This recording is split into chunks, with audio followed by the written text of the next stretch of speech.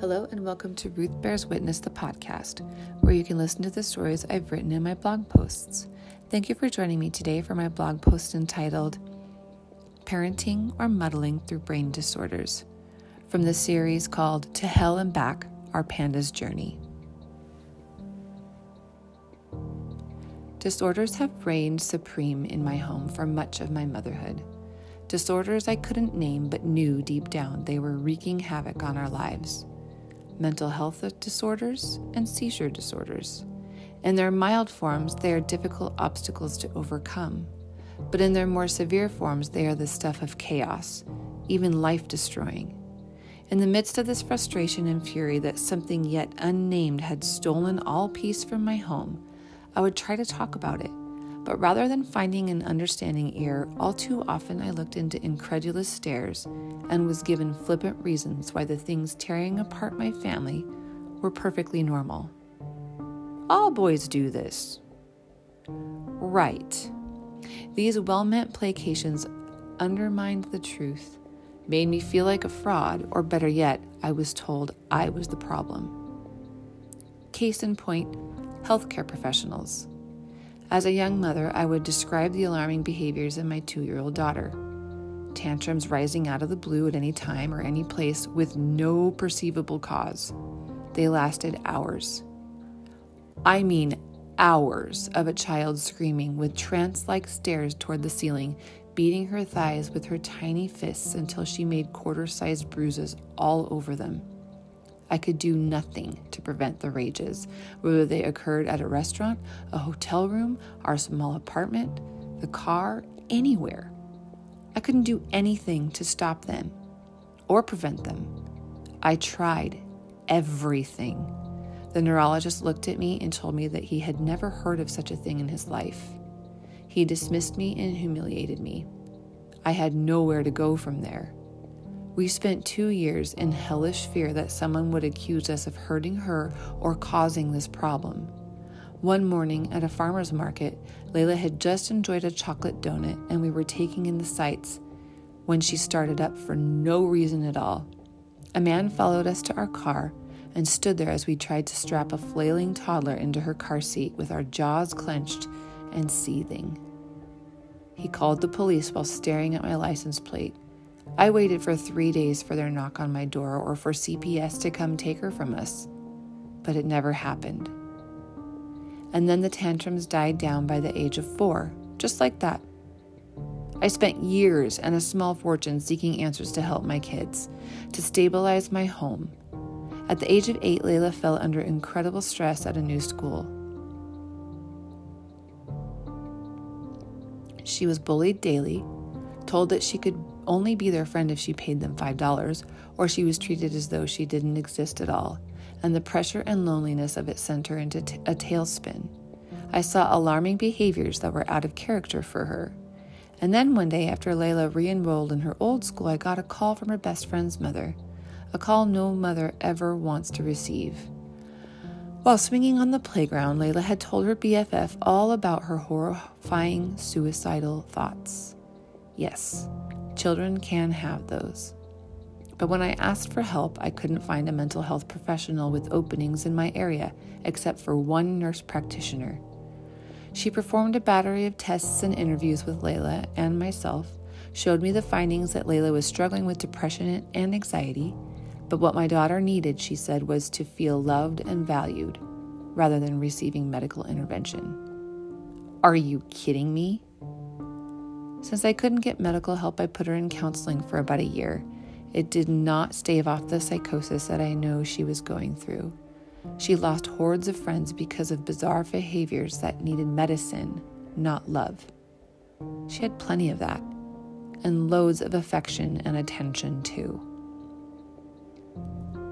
Before my children had their proper diagnoses, both children would lose control for very different reasons, of course.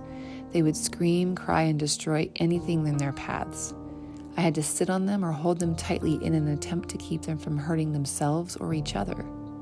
The pandemonium and fear left me completely drained, every day. All this as I sat for years on waiting lists for specialists to make room in their schedules for us. After finally getting a new seizure disorder diagnosis, I was describing what was going on with another counselor to help Eddie learn to manage himself and all the trauma that comes with MRIs, EEGs, trips to the ER, the terrible things that adjusting to anti-seizure meds do to your child. And the young woman fresh out of college told me there must be something I was doing to cause the problems. My saving grace all this time was that the two kids rarely, if ever, overlapped in their worst of times. They simply traded off. No sooner than his seizures were under control, a year and a half later, my daughter's undiagnosed medical issues were flaring up. I found myself sitting on an 11-year-old to keep her from running out of our house in the freezing rain, late at night with only her socks and pajamas, or from hurting herself as she would throw herself against walls. By some miracle I can't explain, I finally found a psychiatrist taking new patients. I've never been able to do that before or since in our community. But Layla had been suffering from severe depression for so long she slipped into psychosis. And let me tell you, that is something you can't ignore. In the midst of a psychotic break, it mirrors my son's seizures. She's just not in there. The Layla I know is lost, and I just hope to God she will return.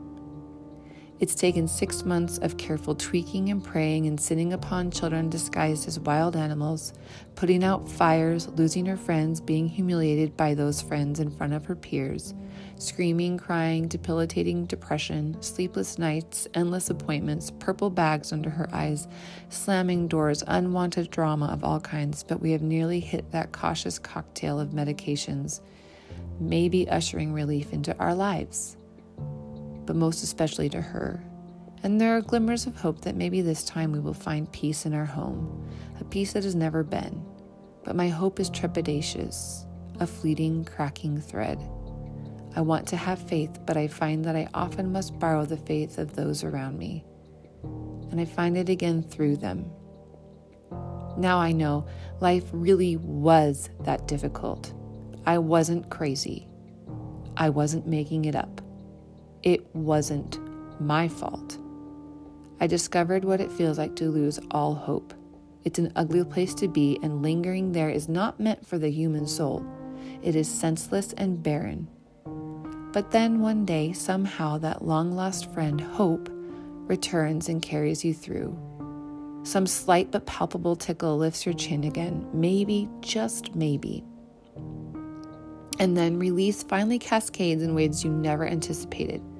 Diagnoses that would have devastated me a few years ago shine a glimmer of something yet to be done, new roads to lead you to what is most needed. A painful but necessary quickening. I had to muddle through the chaos and disorder to find help. And there is not a single stone left unturned. Armed with the resources needed to support my children in this tireless but often beautiful thing called growing up, I find the load a little lighter, an easier yoke to bear, maybe because we are all the stronger for it. Our circumstances haven't changed, but my faith has deepened into a deep lapis, and I finally have some help. A special education classroom, anti-seizure medications that work, a psychiatrist, and mental health medications that are nearly at a therapeutic level. And that day when she smiled again for the first time in months, a genuine, pain-shattering, happy smile. Hope. Achieving tranquility. Almost.